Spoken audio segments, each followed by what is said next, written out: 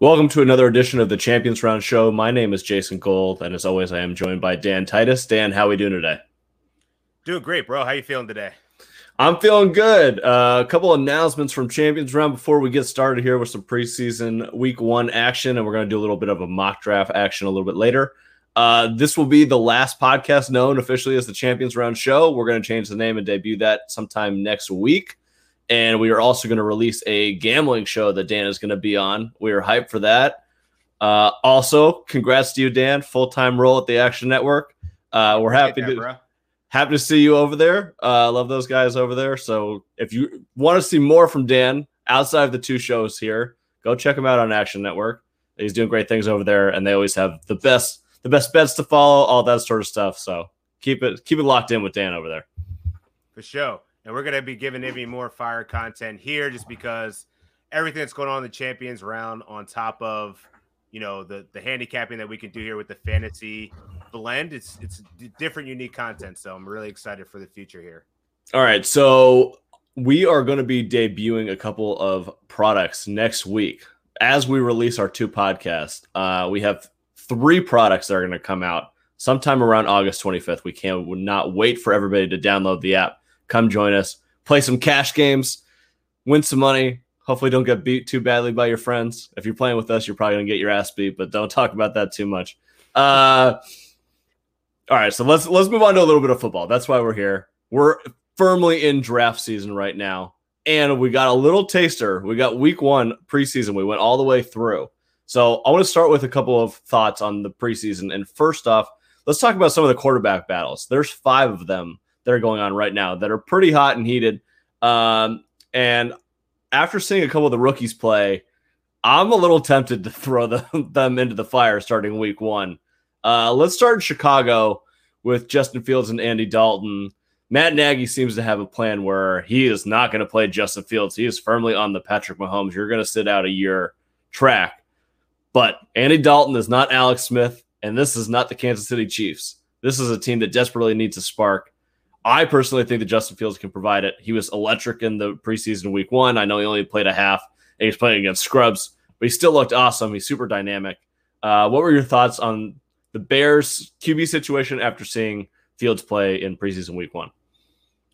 Yeah, what I saw was he came out a little bit nervous like any other rookie would, but he really settled in, man. He finished the game out with 14 for 20 for 142 yards and a touchdown.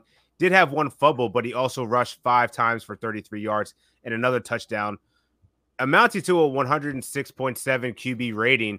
And he also got the W. So, I think you already see what the upside is here. And from a fantasy perspective, and we'll talk about it with Trey Lance here very shortly, but I think that there's a play where maybe you don't have to get a top 12 quarterback in fantasy. You draft the upside of a Trey Lance or Justin Fields, expecting that they're eventually going to take the field. You get a dual threat quarterback that's going to cost you much less than like a Jalen Hurts, a Lamar Jackson, Kyler Murray, etc. And I thought what I saw was fantasy gold. And you put around him the weapons of David Montgomery, Allen Robinson, Darnell Mooney. And I think you have a really good fantasy quarterback there in Chicago, which right now, Andy Dalton, I just read from a beat writer today that he's not letting up his spot yet. It's his time. Spoiler alert, it's been your time. Your time was in Cincinnati. Your time is over. It's Justin Fields' time. It's only a matter of weeks. So I think right now, from a betting perspective, I think it'd be a really cool bet to say which one's going to start first. But right now, I think Justin Fields might have a slight edge. So I'm pretty sure that based on every comment that I've seen from Matt Nagy, that Andy Dalton's going to start week 1, which, to be honest, is horribly stupid, but that's okay. There's no reason that you shouldn't put Fields in there. And I understand he was with Mahomes. He was the OC for the year, the transition year from Smith to Mahomes. I get it. And he sees that. He saw the success it had. But this is a totally different situation. I find it really hard to link up the 2 of those situations. They're very different teams at very different points in their arc. And they're very different players. Andy Dalton is not Alex Smith. The Bears team does not have a chance to go that Kansas City Chiefs team went 13-3. They were awesome. They had a chance to legitimately go to the Super Bowl with Alex Smith. You don't change over them. This Bears team with Andy Dalton is trash. It's like a 7-10 team. if Justin Fields gets smoking, could be a playoff team. You don't know. So I would play him earlier rather than later. I do think that your idea of drafting Fields or Lance late in drafts and then pairing him with someone who's going to start week 1 that's not exciting at all, like say Matt Ryan, like just get Matt, put in Matt Ryan. You can get him in like the 12th round of standard redraft leagues. Like no one cares about picking Matt Ryan. He's like QB 15 or whatever. Right. Go get him. Start him for 4 weeks until Justin Fields is firmly entrenched, and then Fields is going to be a QB1. He'll be a top 12 guy the day he walks on the field. Whether or not that translates to wins for the Bears, I don't know yet. But he's going to run the ball enough, like Hurts last year. Hurts completed 52% of passes. He wasn't that good throwing the ball, but he was like a top 4 QB in fantasy because the guy runs and he scores touchdowns. Like that's all you need in fantasy. So I'm firmly with you on that idea. Yeah, I love that. And another guy that we can talk about here, Fields, and then we have Lance. So Trey Lance, for me, would be a little bit scary to put into that same situation. I'm very confident that Fields is going to start this year and probably start earlier rather than later. He'll probably be the starter by week 8 at like the latest. If Jimmy Garoppolo is like actually healthy and good, I don't know that Lance is going to play that much this year other than situational packages. It kind of reminds me almost to throw back to the 49ers late in the day and use Alex Smith as another example. Yeah. Like when they had Alex Smith and they knew that eventually they would go to Kaepernick, but they didn't know when, and they used him in running packages, and he was fairly effective doing that. That feels like what Lance is this year, unless Garoppolo gets hurt. And then Lance is like, it's going to be like the full Wally Pipp situation for the Yankees where either Lou Gehrig or Joe DiMaggio never gave the position back. So I think that Lance, it's a little bit dicier to go into that situation with him. But that being said, preseason week 1, he looked like Mahomes out there with one of his passes. It was absolutely unbelievable. What were your thoughts on Lance, and what do you think about him in fantasy this year? Yeah, I think when I first saw Trey Lance's, not only his build, but what he was doing in the pre-combine and like draft workouts, he really gave me Kaepernick vibes. And I think you saw that right on display. And it's not just because I'm associating him with the Niners, but big arm, very rangy. The way that he runs like a gazelle, covers a lot of ground. But I mean, damn, he had like an 80-yard touchdown pass, finished the game, only 5 for 14. So he definitely struggled to kind of get a rhythm. He did take 4 sacks, which you'll want to see. Obviously, that's him just getting used to the speed and the physicality of the game. But, ultimately, I think you see his upside. The run game, the big arm. He's got the weapons with Deebo Samuel and Brandon Ayuk. Obviously, George Kittle is there. I think he actually makes this offense more dynamic. And Kyle Shanahan can then scheme, do more creative things in that run-pass offense to really build out this offense. Because right now, we know what we're going to get with Jimmy Garoppolo. He's a game manager, and really is just an extension of like an Alex Smith, dink and dunk guy, but really can't stay on the field. So I think Trey Lance's upside is really hinges on Garoppolo's availability. And I think one thing's been proven, Garoppolo can't stay healthy. So it's only a matter of time before Lance might see the field. I just think that there's more trust in the brass from a front office standpoint in Garoppolo than the Bears have for Andy Dalton and Justin Fields. So I think you're right. I think Justin Fields is going to probably be the rookie outside of the obvious Trevor Lawrence and Zach Wilson to really see the field as a rookie. Would you take Fields over Lawrence and Wilson in fantasy, given his upside? I think I would, because the thing about Jacksonville, I can't really get a read on all of their weapons. Like, I'm not investing in Jaguars on my fantasy team as much as like they'll probably be playing from behind and have some really positive game scripts. I don't know that I can get behind Trevor Lawrence with Marvin Jones and DJ Shark and Etienne Chanel. There's just so many players there. I don't know what Urban Meyer looks like. And then Zach Wilson, while I think that the Jets are going to be a lot better than they've been in the past, because anything without Adam Gase is a plus, right? But I don't know what Zach Wilson's really going to be. He had a really good debut as well. I think he made some really nice passes. I think you saw what his gunslinging attributes really kind of what he got touted for coming out of college. But I don't know that I want to sign up for that yet. I think I'd rather invest in Justin Fields and or Trey Lance just based off of that opportunity with the assets around them in pretty good franchises. I was watching Trevor Lawrence play his preseason game week 1, and you ever have those times where you're about to send out a tweet and you're like, nah, this might be on Old Takes Exposed at some point? I had one of those moments. I was watching him throw the ball, and he was struggling moving around the pocket and throwing the ball down the field a little bit, although he had a nice completion to Marvin Jones. But I was like, he might be the 4th best quarterback in this draft class for a guy that we thought was one of the 4 best all-time prospects. I don't think that. The law of numbers, though, like, are all of these quarterbacks going to hit? Like, there's been very notable busts in the top 3, of the NFL draft. So, not to say that, like, I feel you. Like, last thing I want to do is be on the Old Takes Exposed. But if you look at the eye test, man, I think there's just some other guys that just jump off the page a little bit more than Trevor Lawrence. And Trevor Lawrence is like never lost in his entire career of playing football. So, I don't know. I don't think his scenario, a lot of this is like where you end up, your environment. And to me, that's not a winning franchise. Like, when's the last time the Jaguars were relevant? Like Mark Brunell and like they had the one Blake Bortles year. Fred's. Oh, true. You're right. The one. But outside of that, it's been a while. That team was really garbage. That was their defense, right? It was never an offensive thing. So at this point, they did score like 45 against Pittsburgh and like the AFC divisional round or something like that. But it was like a really ridiculous game. I don't even remember. I just remember it was like 45-42. It made no sense at all. Anyways, my point about Lawrence is like I'm not prepared to go there yet. It was one preseason game. Like, cool, the Jets. I don't need to make my biggest hot take of my life after preseason week 1. But what I'm saying is there are reasons to think that maybe he won't be the best quarterback in this draft class. And more specifically, his attributes in terms of being a quarterback, tall, good arm, smart player, comes from a winning program. Like, does that stuff matter in the modern NFL as much as it used to? Like, I feel like the guys that are really succeeding, the young guys like the Mahomes and Herberts and Lamars and Dax, like these guys have one of two incredible skills. They either have unbelievable arms or they run like crazy. And because of that, the whole field opens up and they're able to complete passes.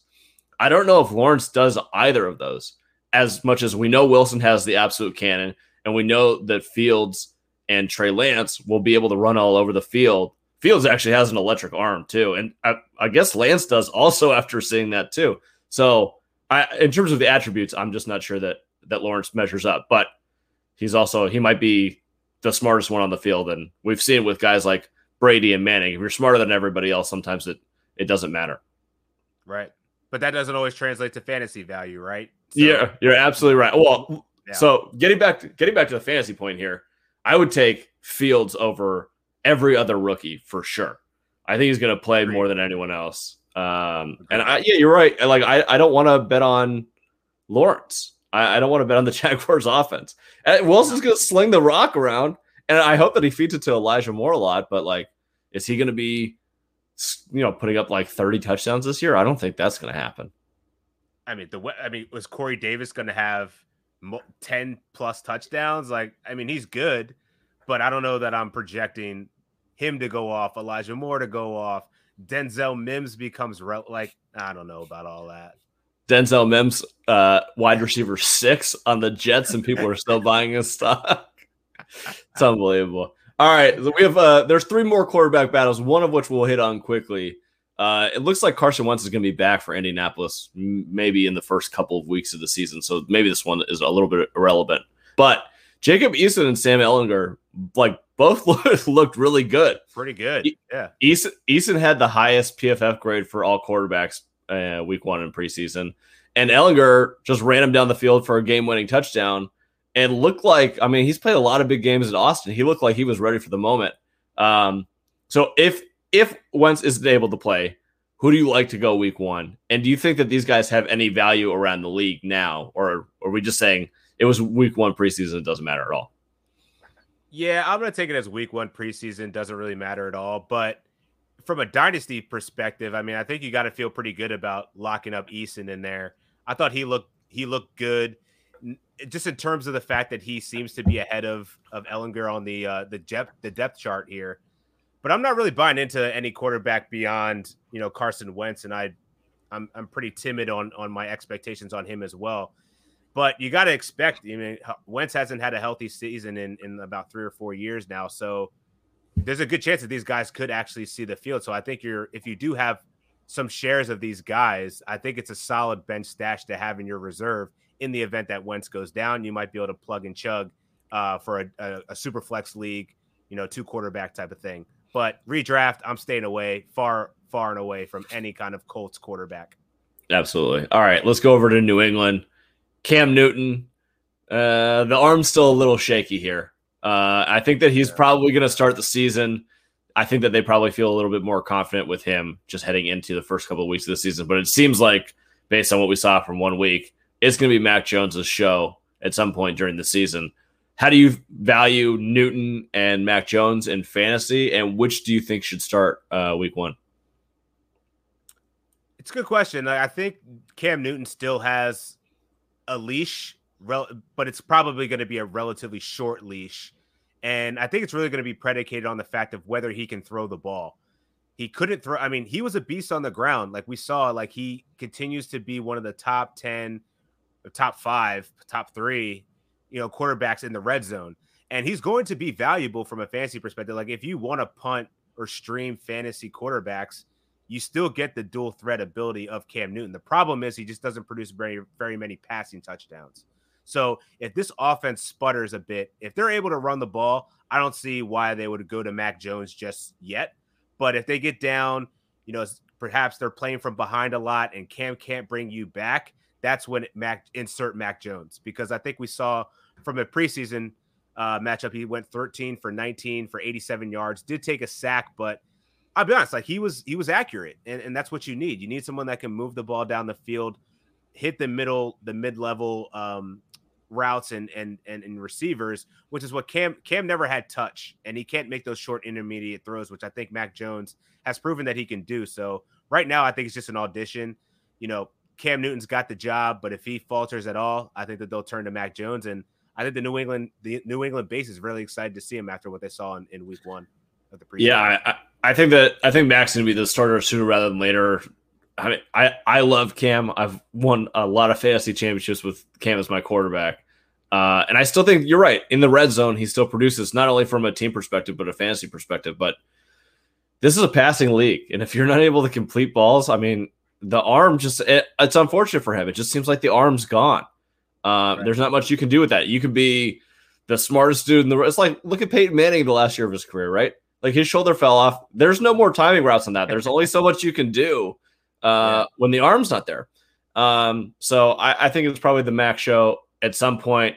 I kind of like drafting both of them, especially in like a best ball league, just getting both of their skill sets, throw them as your QB2 down the roster. And I think that Mac will be serviceable. I don't think that you're going to get into problems having Mac Jones as your quarterback. The upside is just not there at all. Like you would have Cam. No, go for it. Yeah, I just want to add that there's also a weapons problem in New England as well, right? Yeah. You got Jacoby Myers is primarily their main receiver right now. At least he's the one that's drawing the most eyes in camp.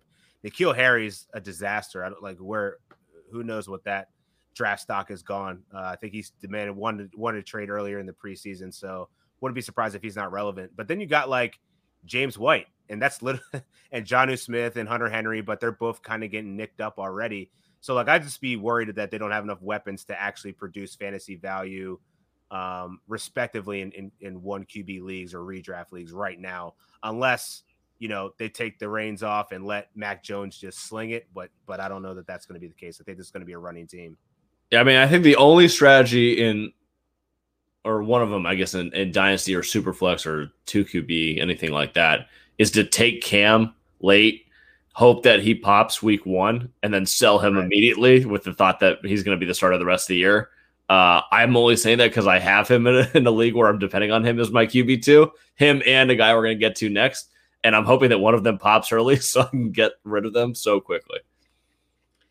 Yeah, the next one's probably the best QB battle that we have right now, right? Because this is like a legitimate who is it going to go to? So we're in New Orleans. We got Taysom Hill and Jameis Winston. I have no idea what they're going to do. Taysom started week 1. Jameis is going to start week 2. I don't think that Sean Payton's going to give anything away before the first snap of the first game of the regular season. It seemed like Winston won round 1 based on the stats, and the Saints kind of struggled with Hill at quarterback. But it's tough with them because if Michael Thomas was in, I feel like Jameis gets the job because they're going to want to pass the ball down the field a little bit more. Right. Without Michael Thomas in there, do they just give it to Taysom and just like, okay, we're running the ball 90% of the time? Like when Lamar came in, the first year that he had, when they only started like 6 games and made the playoffs, right? There's like, we're running it 80% of the time. I don't care. Stop us. Do they just do that with Taysom and Kamara? Or they're like, oh, we actually need like a real quarterback. Here's Winston. Yeah, it's a good question because I think we saw last year that like Taysom Hill, even if you scheme around him not as a traditional quarterback, he's still really valuable in terms of scheming an offense and actually winning games. So he's not a bad quarterback by any means, but like Jameis Winston definitely gives you the ability to, if you're playing from behind or you need to get downfield, produce points, like I think you could get there faster, if you're not in a controlling the clock situation with Jameis Winston. He's a gunslinger. He's proven that he can throw for a lot of yards, can make those difficult throws. The problem with Winston has always been his decision-making. And I think so far reports have been pretty positive that he's improved his IQ, his decision-making, that type of stuff. So I got to feel like Jameis Winston has the slight edge on Taysom Hill. But at the same time, I think he's still going to be fantasy relevant. So if you're looking in a best ball draft, you got to take Taysom Hill as like a late quarterback, because even if he's not like the full starting quarterback, he's still going to have opportunities around the red zone to get you some sneaky points in a bind. So the upside is, to me, he's one of the best handcuff quarterbacks that you can have for QB upside. Like, I mean, because we talk about dual threats, he can throw the ball, but he's really makes his bread and butter on the ground. And this guy, at the detriment of Alvin Kamara last year, he could really be a fantasy gold mine if he gets the keys to that offense. No, absolutely. I'm interested to see if Sean Payton will do a classic college 2 QB system, because they do such unique things that right. you can utilize them individually. And if Winston is the quarterback, you're right. There's no way that Hill like doesn't have a role on that team as a H-back, running back, tight end, whatever he's played with Drew Brees. If Taysom is the starting quarterback and does this thing that he did when Drew Brees was out last season, does Winston have a role in 2-minute drills? If they're behind, do they go to Jameis Winston because they need to throw the ball a lot? I'm interested to see if he just says, screw it, we don't need a starting quarterback, all situationally dependent, just like we do all of our other players on the roster. Screw it. Taysom, if we're ahead, you're the guy. If we're behind, Jameis, you're the guy. I think they're both preparing for that, right? Because the fortunate thing is they've both been in, Taysom Hill's never had the full-time job. So he's always been in this ready mode. Like, yo, I need you in this situation. Jameis Winston's been playing this, this game of, am I a starting quarterback? Am I not? Like, so I feel like they're both ready to go, which is going to be a very interesting test case for, can they actually run a 2 quarterback system in some form or fashion and actually find success? I think we're going to see it. I can't wait to see what happens. The Saints, is a team that I have not for a long time been interested in watching that much. I know what's going to happen. Drew Brees was there, Kamara's there, Michael Thomas is there, whatever. Right now, anything's going to happen. So I'm super excited to see what they have going down in New Orleans. Last thing before we move on to our little mock draft, were there any players that really stood out during week 1? From a fantasy perspective that we might want to buy in on? Yeah, I think you got a backup running back here that, isn't commonly mentioned in the handcuff territory. He's definitely mentioned in dynasty formats, but I think we need to start considering him for redraft. And that's Chuba Hubbard. And this dude broke off like a sick, 80+ yard run, ran through the tackles, busted a few. And I think that this is to me, Christian McCaffrey hasn't proven that he can stay healthy, right? He's got a lot of tread on his tires in just a short amount of time. And we know the volatility at the running back position. If he goes down, it's his backfield. So to me, I think you got to start ranking him in the Tony Pollard, the Alexander Madison, categories of backup stashes to handcuff. I find that very not only interesting and compelling, but I would definitely do the same thing because of McCaffrey's injury history. And they don't really have a backup beyond Hubbard. And Hubbard was a guy that Matt Rule specifically targeted in the draft. This is a guy he wanted, who he played against in the Big 12, who he respected his game.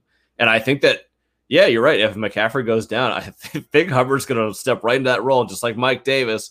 He's going to end up being an RB1. So, yeah, I definitely I'm with you there. A couple of guys who stood out to me.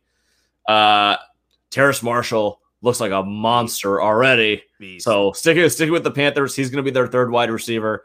If either DJ Moore or Robbie Anderson goes down, like Marshall could have a massive year. And don't forget, like when they had Justin Jefferson and Jamar Chase at LSU, like Marshall is still producing big games. So he's definitely a talented wide receiver. KJ Hamler had a massive game against the Vikings. Drew Lock actually looked surprisingly good, which is a QB battle we didn't talk about because nothing makes me more miserable than talking about Teddy Bridgewater and Drew Lock. But KJ Hamler looked good, and he kind of has like that Deshaun Jackson thing going on, which is absolutely taking the roof off of defenses. So something to look out for there, especially in Mile High where Drew Lock can launch at about 70 yards. And the last one was a super sleeper that I talked about probably on our draft podcast, but former UCLA running back Demetric Felton had 4 catches for 55 yards for the Browns. Playing wide receiver and not running back. I don't know what's going to happen with the Browns wide receivers. Donovan Peoples-Jones also looked really good. They got a bunch of bodies there, but if they need kind of this combo back, I think that Felton has a small role, and I would be buying him in dynasty leagues because I think that at some point he's going to have a big breakout for the Browns this year. It's a great point. I mean, Nick Chubb, he got hurt last year, and we saw other names like Dearness Johnson getting time last year. So, there's definitely a path to playing time if someone goes down. Just want to go back to Terrace Marshall real quick. Curtis Samuel had 97 targets last year with a healthy Robbie Anderson and DJ Moore. So I think you could slot him in as a legitimate wide receiver 3. He should be rostered in redraft formats just off the strength of the fact that they don't really have a red zone target right now. And DJ Moore, while he gets all of the yak yards and can really beat you in between the seams, he doesn't really have that red zone potential. Neither does Robbie Anderson. He's more of the big play, deep hitter. So I think if you get into the red zone outside of CMC, Terrace Marshall is definitely a good option for them, just given his size, like 6'4" beast. So, yeah, I think there's a lot of upside there. Well, now I'm taking him one round earlier because you're in on him too. Let's go. All right, let's move over. We're going to do a mock draft. First one we're going to do of this, and we'll put it out on social afterwards. We got 10 teams, half PPR, so we're going to go through 40 players. And Dan, you got the first pick here. Yeah, after I just talked shit on him too. I'm going to go CMC. I think we're talking half-point PPR here. Injuries don't exist. Everything's created equal. This is the best player in fantasy football, just in terms of sheer volume. The offense runs through him, and it's only going to continue. This guy sees more receptions than your best receiver, as well as still getting running back, getting carries to the volume of 300 totes a year. So I think if this guy can stay healthy, he's the bona fide number 1 player off the board. So don't think twice about it. You could go with a Dalvin Cook. Sure, that's great. Has a little bit less mileage, but I think CMC has proven that he can be fantasy's best player. So I got to take him 1 overall. CMC is a clear number 1 for me also. Actually, number 2 was tough for me. I'm pretty split on what to do here between Kamara and Cook. And the reason that I'm going to go Kamara here is just because Michael Thomas is out. And I just think that his receptions that he's going to get in the first eight weeks of this season is going to push him past Dalvin Cook. Now, they're going to stack the box around the Saints running game. We don't know who the quarterback's going to be, so that obviously that could be an issue. Cook is a little bit safer, I would say, but I think the upside in Kamara without any of the other weapons there and his speed and versatility, just how good he is as a player, I'll take him at number 2 and try to take the upside. Yeah, I mean, look at what Kamara did last year, for the first, but before that suspension, before he got the actual time, as Latavius Murray was working his way back, this guy was fantasy beast. He was the RB1 for such a long time. And I think with Drew Brees gone, they got to depend on the run a little bit more, especially with that uncertainty at the quarterback position. So makes a lot of sense, and I like it. I like the boldness of taking Kamara number 2. And I got to take Dalvin Cook. I'm surprised that he would fall to 3, but at this point, if you're looking at volume and a true 3-down back, there's only so many of them in the NFL right now, and Dalvin Cook is one of them. With this offense, you have Adam Thielen and Justin Jefferson on the outside to really keep defenses honest. But Dalvin Cook is very effective in the pass game just as much as he is in the run game.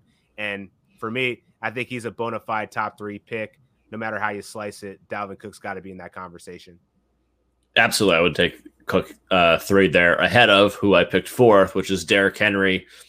The guy is an absolute beast. He's going to get 300 carries this year. He's going to score touchdowns from all over the place. I think that his upside probably is a little bit diminished that Julio's there, just because I think they're going to throw the ball a little bit more. But that being said, like his rushing totals and total rushing volume may go down, but his touchdowns may increase, that they're going to be in the red zone more often. Also, it helps that the Titans defense might be kind of trash this year. They're going to have to play a little bit more offense. He might actually get a couple more receptions in here. So I'll go with Henry, and I think that there's pretty clearly a top 4, and then there's a relatively decent drop off from 4 to 5. Yeah, I'd agree. And for 5, I think that this is where the conversation gets a little bit interesting. I'm going to take Aaron Jones here because this is the twilight tour of Aaron Rodgers and potentially Devontae Adams in Green Bay. But one thing is for certain and determined is that Aaron Jones is going to get workload. This guy's had 1,400 all-purpose yards in his last 2 seasons, over 200 carries in each of those, but he's also very active in the pass game. So, if you're looking for a stable floor, it's really Aaron Jones here. And, he just got the bag in the offseason. Jamal Williams is out of there, which opens up a little bit more opportunity for A.J. Dillon in that kind of a, change of pace role. But I think this really runs through Aaron Jones. And we've seen with the Packers' reluctance to add any weapons on the outside or really give him competition in the backfield, it's his. So I like Aaron Jones here at 5. Yeah, absolutely. And I actually think that I would take Jones over who I took at 6, which is Saquon Barkley. Just because I think it's a little bit safer. And Barkley, look, I could make an argument for Barkley going 5th, and I could also make an argument for Barkley going like 12th right now, given his injury concerns. Like, I don't know if he's going to be back week 1, 2, or 3. The Giants' offensive line stinks. They have playmakers all the way around now. Like, they have receivers, so maybe he's going to find less people in the box.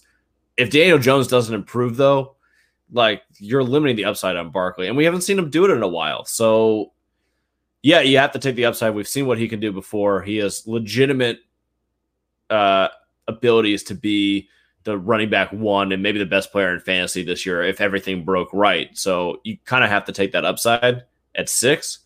But if you don't want to risk it with the injuries, go ahead and take Travis Kelce or Jonathan Taylor or Joe Mixon or Zeke Elliott. Like, I get it. I don't really have a problem with anyone doing that here.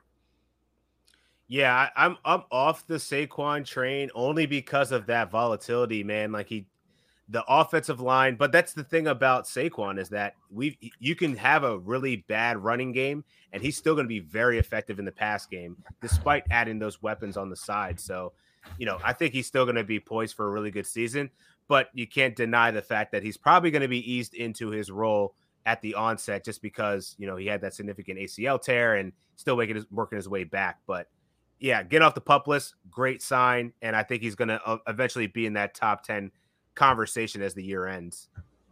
Absolutely. So for the next guy, I'm gonna go Jonathan Taylor. We talked about him at length the last couple of weeks just because of all the changes that have happened between the announcements of Quentin Nelson going down and Carson Wentz. But I think ultimately it's shaking out that they're both going to be ready for week 1. So if you were able to buy the dip, awesome. Congratulations to you.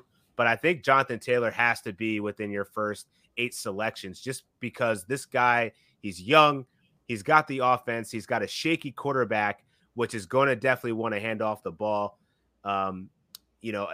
Frank Reich has definitely showed a commitment to the run game, despite having Nyheim Hines and Jordan Wilkins also involved in the offense. This offense really goes as far as Jonathan Taylor can take them. So I think Jonathan Taylor probably has the closest 3 down back upside besides Joe Mixon that's remaining in this top tier of running backs. And I know that might be a slight hot take considering that Ezekiel Elliott and Nick Chubb are still on the board, but I'll let you handle that Zeke conversation.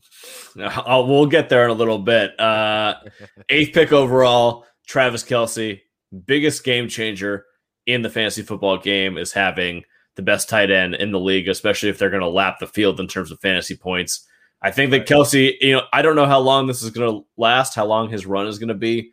He's 32 years old, but I don't think it ends this year. I think you're talking about another 90 reception, 1,200 yard, double-digit touchdown season, and I will gladly take Kelce here. The only thing that it changes for me is you're going to have to take a little bit of risk on running back a little bit later if you take him in the first round, and you might want to consider grabbing a quarterback a little bit earlier, aka do you want to pair Patrick Mahomes and Kelce, because that might be the best scenario if you're going to go tight end this early to get the double points there. But yeah, if you want to take Kelce anywhere from like 6 on, I basically have no problem with it. Yeah, I mean, you can't go wrong with taking Kelce in the first round in general, just because you're getting positional value there. Because like there's only going to be a handful of people that are going to be able to win you weeks out of that tight end position, and Kelce is more than likely going to finish in the tops of that category each and every week. So it pays to definitely have that positional advantage over your league mates. All right, you got number 9. Let's see here. Austin Eckler. And, I've seen a lot of positive reviews coming out of Chargers camp, mostly, though, Justin Jackson. Joshua Jackson was this Mighty Ducks. But Justin Jackson's a disaster. He's on the roster bubble. Then you have Joshua Kelly, who's also hasn't really proven out to be much either. And then you got their drafted rookie, Larry Roundtree, who could find some fancy relevance. But all that to say, that's a signal to me that this is going to be Austin Eckler's backfield. You have a rookie to compete with and literally no one else. Your offensive line has been improved. We saw how Justin Herbert can sling the rock, and you know that he's still going to have some kind of presence, a lot of presence in that passing game. So you put that with his rushing upside here, which is definitely had a lot to be desired considering he got hurt last year. But in the times that he was there, he was one of the best backs in football. So I think he's earned the right to be a top 10 pick. And I think I'm really excited for what his upside will bring in a full season, potentially in an explosive offense. Yeah, I love Austin Eckler this year. My 10th and 11th pick here, Joe Mixon, will be pick 10. I love Mixon this year. I think his upside is through the roof. 3 down back. He doesn't have any competition. That offense is going to be playing from behind a lot. I know they have a lot of great receivers, and the offensive line is a little bit shaky, but if Mixon's healthy, I just think it's going to be a massive year. Number 11, Zeke Elliott. I think this is the point at which I kind of reach my breaking point and have to take him. He's not even the best running back on his own team, but the coaches don't know that, so he's going to get fed. And, I mean, he's Zeke. Like, he's going to experience some positive touchdown regression. He should have had like 11 or 12 last year based on the carries in the red zone. I think he'll see that go up. I could see him scoring a lot of touchdowns this year, but being less productive on a play-to-play basis. Also, I think he's going to see the ball a little bit less catching the ball. I think the Pollard's a little bit more involved. And between Lamb, Gallup, and Amari Cooper, there's a lot of mouth to feed, not to mention their tight end. So a little bit down on Zeke this year, but I think once you get to 11, he's just going to get so much volume. Otherwise, you kind of have to think about taking him here. Yeah, I think to get him in the second round makes a lot of sense. And, I don't expect him to fall very far after that turn.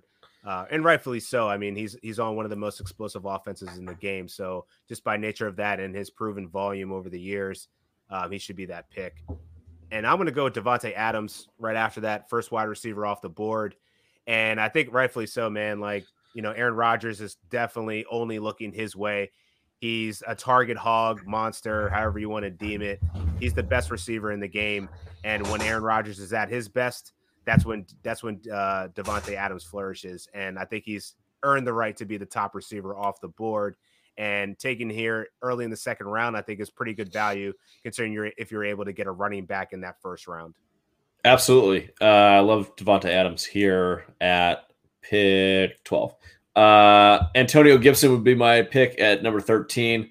I love Gibson this year. There are rumors out there this week. I believe Kyle Allen said that he's going to have the Christian McCaffrey type role in this offense. okay, well, rockets went off in my head.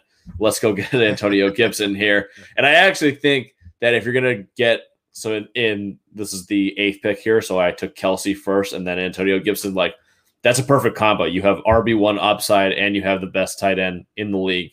I would be happy with that start basically in any league. I think Gibson's going to be in store for a giant year this year. Yeah, he's one of the rapid risers, and I think the signaling's been there since they drafted him that he's going to be viewed by Ron Rivera and that staff as a CMC light. And I think you're only hearing more rave reviews about what he's doing in the passing game, how he continues to improve in the run game. So yeah, I think he's going to be a fantasy beast this year. And I'm gonna go Tyreek Hill with the 14th pick in the second round, and a 14th pick overall, mainly because he's in a contract year. He's playing with the best quarterback in football, that is Patrick Mahomes. And, he's only the second receiver to go off the board here. And I think you'll probably realize a theme just in general in redraft leagues is that these running backs are going to fly off the board. So potentially you could have a really nice wide receiver stack if you wait on these wide receivers here. They could just kind of fall into your lap. And Tyreek Hill, we know what his upside is. I think he'll experience some touchdown regression this year. Just mainly because he had 17 last year, and he did almost lead the league in terms of wide receivers. So to expect him to do that again, probably not, but he's still gonna have a monster year in one of the best offenses, period. Yeah, absolutely. I love Tyreek Hill, and his connection with Mahomes is insane. You can't stop him as the fastest guy in football. So you could do worse than betting on him. Pick 15, Nick Chubb, someone that the best running back in the league. If you're just talking about just running the football, runs behind and a great offensive line, may be more involved in the passing game this year. We'll see. Depends on how active Kareem Hunt is. But Chubb, when healthy last year, was a top 8 running back in half PPR. So I think that he continues that this year. He's only going to get better. He secured the bag, so no worries about Chubb. I think that he'll have a big year. Yeah. Next up, I got Stephon Diggs. I think he's going to be the main guy once again for Josh Allen. There isn't really many people to compete with targets in Buffalo. I think Gabe Davis is a great wide receiver 2-3 option, assuming that Cole Beasley doesn't see that much time on the field, or they brought over Emmanuel Sanders, but we know he's old as hell. So this is really Stephon Diggs' time to soak up all the targets. And I think you could probably argue he could be in that wide receiver 1 overall territory, along with Calvin Ridley and Tyreek Hill and Devontae Adams. But to get him in the second round, I think that's right where you want to get a mid second round, and he could easily be one of the most productive wide receivers this season. So my next pick is Najee Harris, and I'm a little on the fence about this. There are better players, quote unquote, on the board. You got a Calvin Ridley's right behind him, Darren Waller, Hopkins, Justin Jefferson, DK Metcalf, AJ Brown. I'd be happy with any of those guys. It depends on who you pick with the first pick and how you want to address your roster. My thing about Najee is the upside of him with the amount of volume that he could potentially get, and the fact that the Pittsburgh offensive line has looked a little bit better in preseason. The reports out of camp that they're a little bit better. With the amount of wide receivers that they have, he may not face these boxes. And if he gets 300 carries this year, he's going to be close to what Derrick Henry's producing. The value of getting a guy like this in the late second round where he could produce a top 5 back, it's a little too hard for me to pass up a running back with that sort of upside versus a DeAndre Hopkins or Justin Jefferson here. Yeah, it's a good point. And the only thing that kind of worries me about Najee Harris is just the strength of schedule, man. This guy's got a brutal schedule on top of just playing in one of the toughest defensive divisions in football. So, but at the same time, he's competing with Anthony McFarland for targets or for competition in terms of running back share. So, Benny Snell, we haven't really seen much out of him in the preseason. So I think there's a really good chance that Najee Harris is going to flirt with 300 touch territory, which is exactly what you want for a running back. So I think there's a lot of upside here, as well as calculated risk, just being in a tough division. So Calvin Ridley, man, the slide can't go any further. I think this dude's a beast, and I don't know what the trend happened that I just wound up taking all the the wide receivers in the second round. But yeah, the Calvin Ridley experience is real, and there's not going to be many people to compete with him. It's really going to be Kyle Pitts and Russell Gage. But we saw when Julio Jones went down last year that Calvin Ridley could prove to be a wide receiver one talent. And with the Falcons projected to be only like a 5 or 6 win team, this team's going to be playing from behind all the time. So Matt Ryan's going to have to throw it a lot, and that's good news for Calvin Ridley. So I think you'll see him definitely with double-digit touchdowns as well over 1,200 yards receiving, which should put him in very good placement amongst his peers at the top of the wide receiver class. All right. Second to last pick of the second round, I'm going Darren Waller. Again, the tight end value is so great if you have a good one. He's the best receiver on the Raiders. Their defense stinks. They're going to throw the ball a lot. I think it's another big year for Waller, assuming health, obviously. But I think that him and Kelsey are far, far ahead of all the other tight ends behind him, Kittle, Hawkinson, so on, so on. Yeah, can't disagree with that. This one was kind of hard for me. There's a toss-up between D-Hop and Justin Jefferson here. And I'm leaning D-Hop mainly just because I'm really excited for what the Kingsbury offense is really going to bring this year. And Kyler Murray, we saw his connection with D-Hop last year before he hurt his AC joint, and D-Hop was the best receiver in the league. So I think that just because AJ Green came over and they drafted Rondale Moore, I don't think that that's really a huge threat to his target share. I don't know if he got vaxxed or not, but he's probably going to need to figure that out. But other than that, I think I feel pretty confident getting D-Hop, all the way in the back end of the second round. If that happens, consider yourself lucky, because I think the upside there is tremendous with such a great quarterback and system that the Arizona Cardinals have. All right, so you took Justin Jefferson after that. Obviously, he's a stud. What are your thoughts on him this year? Stud, man. And I think, BC Johnson went down with an ACL tear. So that's definitely going to hurt, their other wide receiver corps. And so really, Adam Thielen had a ton of touchdowns last year, 14 of them to be exact. And you got to expect some negative TD regression there. And that's either going to go to probably Irv Smith or Justin Jefferson. And I'm banking on Justin Jefferson here. So to imagine you compare that 1,400 receiving yards with, 10 to 15 touchdowns, man, the sky's the limit. So, yeah, I have a lot of faith in Justin Jefferson here and feel really good about taking him early third round. BC Johnson, you're forgetting about Amir Smith-Marset, who's going to be the greatest, the greatest sixth round rookie receiver in the history of football. Come on, man. I actually really like him for dynasty leagues, but that's about it. So my second pick in the third round, DK Metcalf, for obvious reasons. He's the number one receiver on Seattle. If they let Russ cook, he has wide receiver one upside. He's got to get in the end zone a little bit more. Maybe Lockett gets injured. We'll see. But I love DK Metcalf. Taking him over A.J. Brown was tough, but I think that ultimately, given the fact that Julio's there, that's the right decision.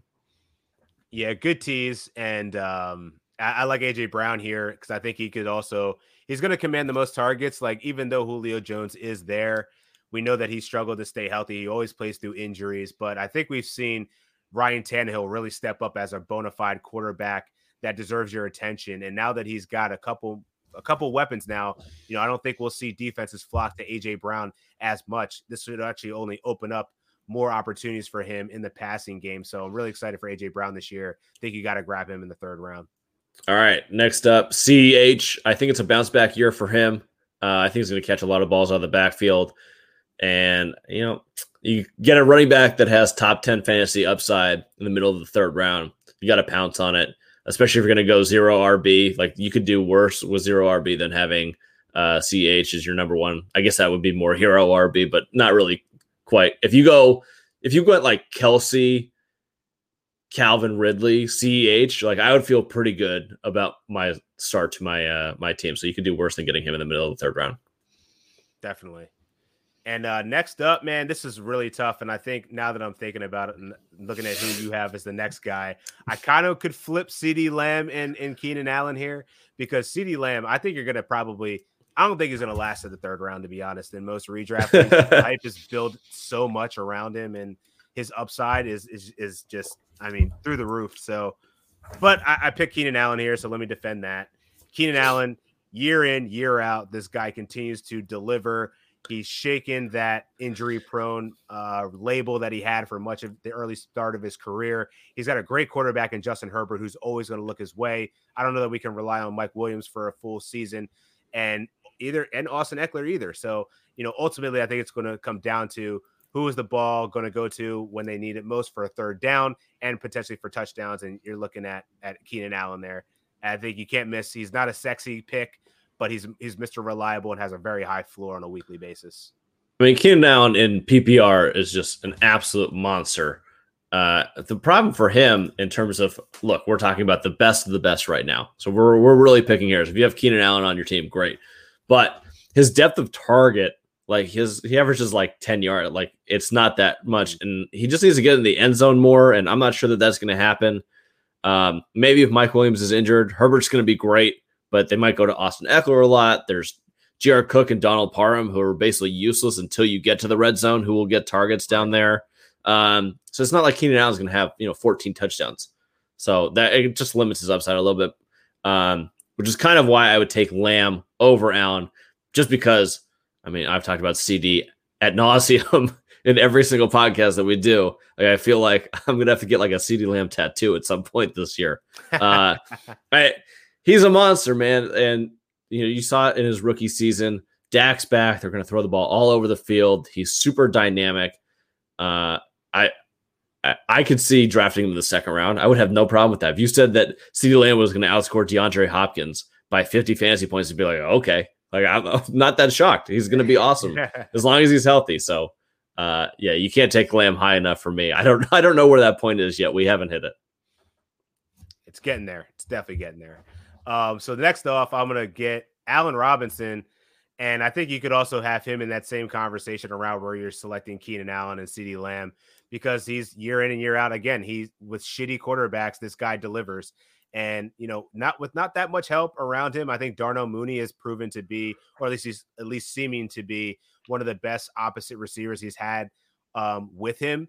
But still, I think Allen Robinson is going to be the main piece of their passing offense, whether that be Andy Dalton or Justin Fields. And, there's not a lot to really be desired there. But one thing's for sure is that Allen Robinson is going to be targeted early and often, probably going to command double-digit targets per game, and always delivers in PPR, half-point PPR.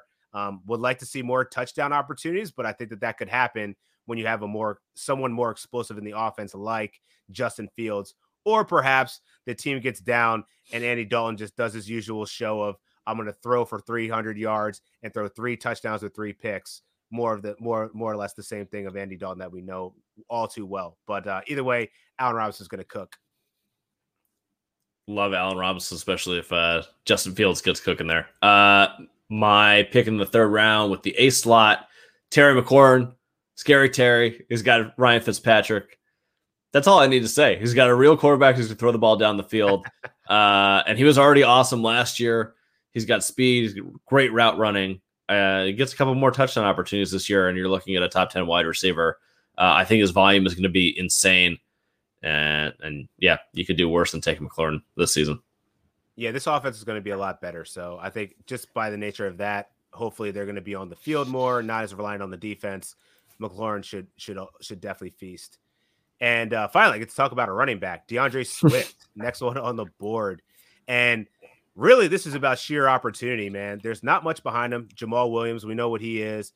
And really, you're playing with Jared Goff, who I can't imagine he's going to be throwing the ball downfield too much because he doesn't really have many options to do that. So, I really think that leaves a lot of opportunity for DeAndre Swift to just be a beast here. He's going to demand the carries, and he's also going to be active in the passing game. So at this stage, there's not a lot of sexy names here that are really going to give you the dual threat capability out of the backfield. So DeAndre Swift, to me, just given how bad the Detroit Lions are going to be, like they're probably going to be the worst team in the NFL here. And so that positive game script is only going to bode well for someone like him. Yeah, absolutely. Last pick of the third round, J.K. Dobbins. And the difference between Dobbins and Swift, in terms of my rankings, very slim, even though they're very different players who are going to go about getting fantasy points in very different ways. Dobbins is going to average over 5 yards a carry. Every running back that goes with Lamar does. The question is, how much does Gus Edwards cut into what Dobbins has going on? I think a little bit, but if he's your second running back, you're in a great position. I think that he's going to have, like I said, 5 yards a carry, probably 1,000 yards rushing. He'll probably have double-digit rushing touchdowns. He's not going to catch the ball much out of the backfield. So think about him as maybe like Nick Chubb light in terms of drafting him. But I think that his potential is, pretty high this season. Yeah, you can't not bank on the Ravens offense, especially at a running back. And I think you're right. The only question is what kind of volume is he going to see in that offense? But either way, I think he showed that he's going to be a very valuable piece to their offense. All right. You got a back-to-back. You got a little DJ Moore action. I like it. Like DJ Moore this year. He was great last year. I don't know what the quarterback situation is going to bring with Darnold and Robbie Anderson and Terrence Marshall there, and Christian McCaffrey's back. So that's actually why I have him a little bit further down the board than I did last year. That being said, I think that, if he catches more balls this year, he makes things happen when he has the ball in his hands. It's all about scoring more touchdowns for him and then breaking off these big ones. I think that he's a solid wide receiver 10 to 15 this year. I don't think that his upside is anywhere you're going to get a top 5 receiver season. But I also think that, he's not going to have a wide receiver 30 season either. He's going to get the ball enough where he's going to make stuff happen. And as your wide receiver 2, I think he would be awesome. If he's your wide receiver 1, you might be a little light at the position. That's fair. Yeah, and so next, I'm going David Montgomery. And, I'm surprised that he's that far down. There's a lot of pundits that are saying like, oh, well, the Bears had a great strength of schedule at the end of the season. He just took advantage of it. Well, I mean, that's okay. He proved that he was able to beat up on talent despite how easy it may have been. He produced, and fantasy is about production. And this guy went for over 1,500 total yards last year and double-digit touchdowns. So with that kind of volume and potentially with a really explosive offense when Justin Fields gets inserted in there, that's only going to help him. And there isn't much help behind him. Damian Williams sat out last season due to COVID. And then we haven't heard a peep from Tariq Cohen in a while, and he's coming off a pretty bad ACL tear. So if we're talking about volume, this guy got 300 touches last year. I don't see any reason why he wouldn't replicate that. And if you're talking value, like he's a solid RB2 that has RB1 upside just based off of the sheer volume that he's going to be getting. All right. Next pick I have is Patrick Mahomes. And the reason that I took him here was because this is the pick that I took Kelsey with in the first round. I love that stack. If you're going to take Kelsey in the first round, I would do, really, really aggressive drafting if you have to go get Patrick Mahomes and make that situation work. It's not that you need to if you take Kelsey in the first round. I just think that it adds so much value to your potential upside that it's something that you should consider strongly doing. So that's why I have Mahomes here. If I hadn't have drafted Kelsey there, I definitely wouldn't have taken Mahomes in this position. Yeah, at some point, someone's going to have to pull the trigger on a quarterback here. So not mad at that it's Patrick Mahomes if you're going to do it. The next guy has also gotten a little bit of disrespect, and that's Chris Carson, primarily because, he's had some injury issues for sure, but I think Seattle did a great job of trying to bolster that line. They have a new offensive coordinator that should make this offense a little bit more geared towards Russell Wilson. And we see that Chris Carson doesn't always leave the field. So, he definitely has some receiving potential there on top of his already beastly red zone looks and touchdown opportunities. So even if we see Russ really expand this playbook and get the ball out to Tyler Lockett and DK Metcalf more often, Chris Carson's still going to eat. And I think he's a really good running back here that has solid RB2 value with RB1 potential certain weeks. All right, next pick I have is Josh Jacobs, someone that every single person in the fantasy community hates this season. So hates him. Yeah, maybe not the best pick, but based on my projections, he still looks like he's going to have 1,000 yards rushing and close to 10 touchdowns this season, even if he's not involved in the passing game. Yes, they have Kenyon Drake, but this is a team, again, their defense is going to stink. He's going to be involved. They're going to run the ball. He's going to be more involved in the passing game just because he's going to be in on downs. Kenyon Drake cannot play every down.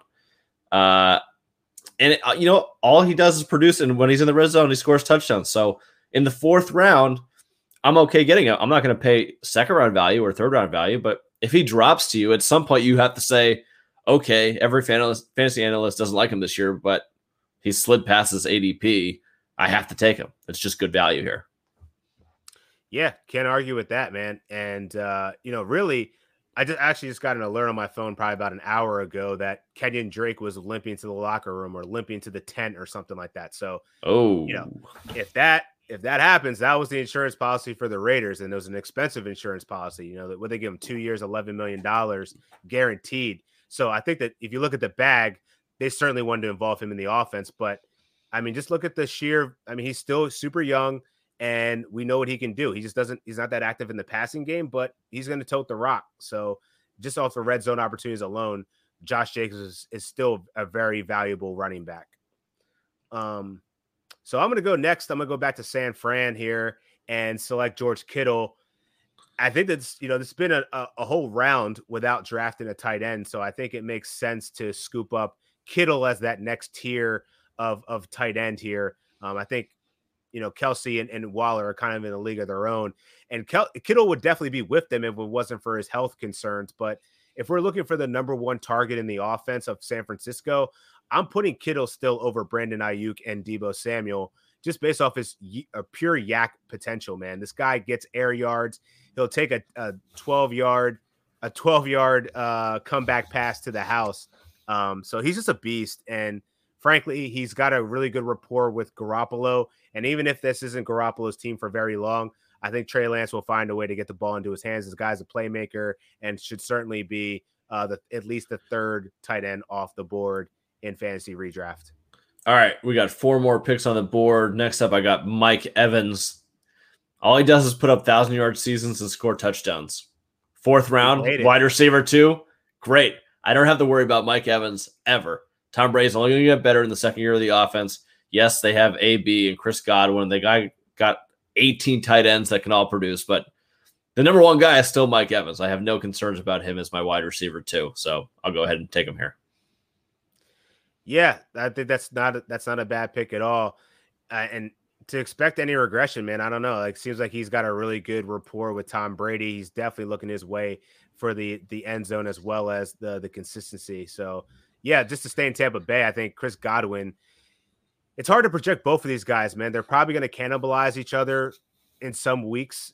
Someone might go off and then the next guy goes off. But I think Chris Godwin's still going to have a really good season here. He's going to be the reliable slot receiver that Tom Brady always seems to hit. You can move him all around the offense. So even though the Antonio Brown is there, I think there's still a lot of potential here for Chris Godwin to have a great season. In only 12 games, he had 840 yards. So extrapolate that out over the course of a 17-game season, and you're looking at another, 1,200 yards, potentially 10 touchdown type of receiver here that could easily slide in as a wide receiver too.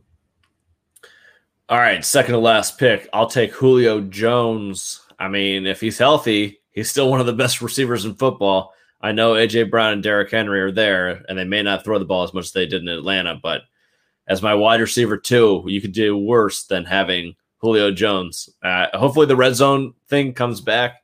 Maybe he catches less passes and has less yards this year, but he scores more touchdowns. I think that's within the realm of possibility, so I'll take a chance on Julio here. I like it. And to wrap it up with the Mr. Insignificant, or probably still significant because we're only talking 4 rounds here, but I'm gonna go with Bobby Trees, aka Robert Woods. I think he's in a good offense now. He's always been in a good offense. Just had a shitty quarterback, and he still produced year over year. And now that you got Matt Stafford into the fold with Sean McVay, with Cam Akers also out of the picture, this is going to be more of a throwing, passing offense, even though Darrell Henderson has proven to be a capable back. I think we're going to see a really good season out of Robert Woods, considering this is probably the best quarterback he's ever played with since joining the NFL. So him and Cooper Kupp, I can kind of have them interchangeably, but I think they're both going to have really good seasons. I have Robert Woods as my wide receiver 15, and I think there's a chance he's a top 12 wide receiver with Matthew Stafford this year and in that Rams offense. So I'm with you there. That does it for this episode of the Champions Round Show. Thank you for joining us, Dan. As always, thank you for joining us and providing all your fantasy expertise. Go follow Dan and go look at his work on the Action Network. Until next time, we will see you later.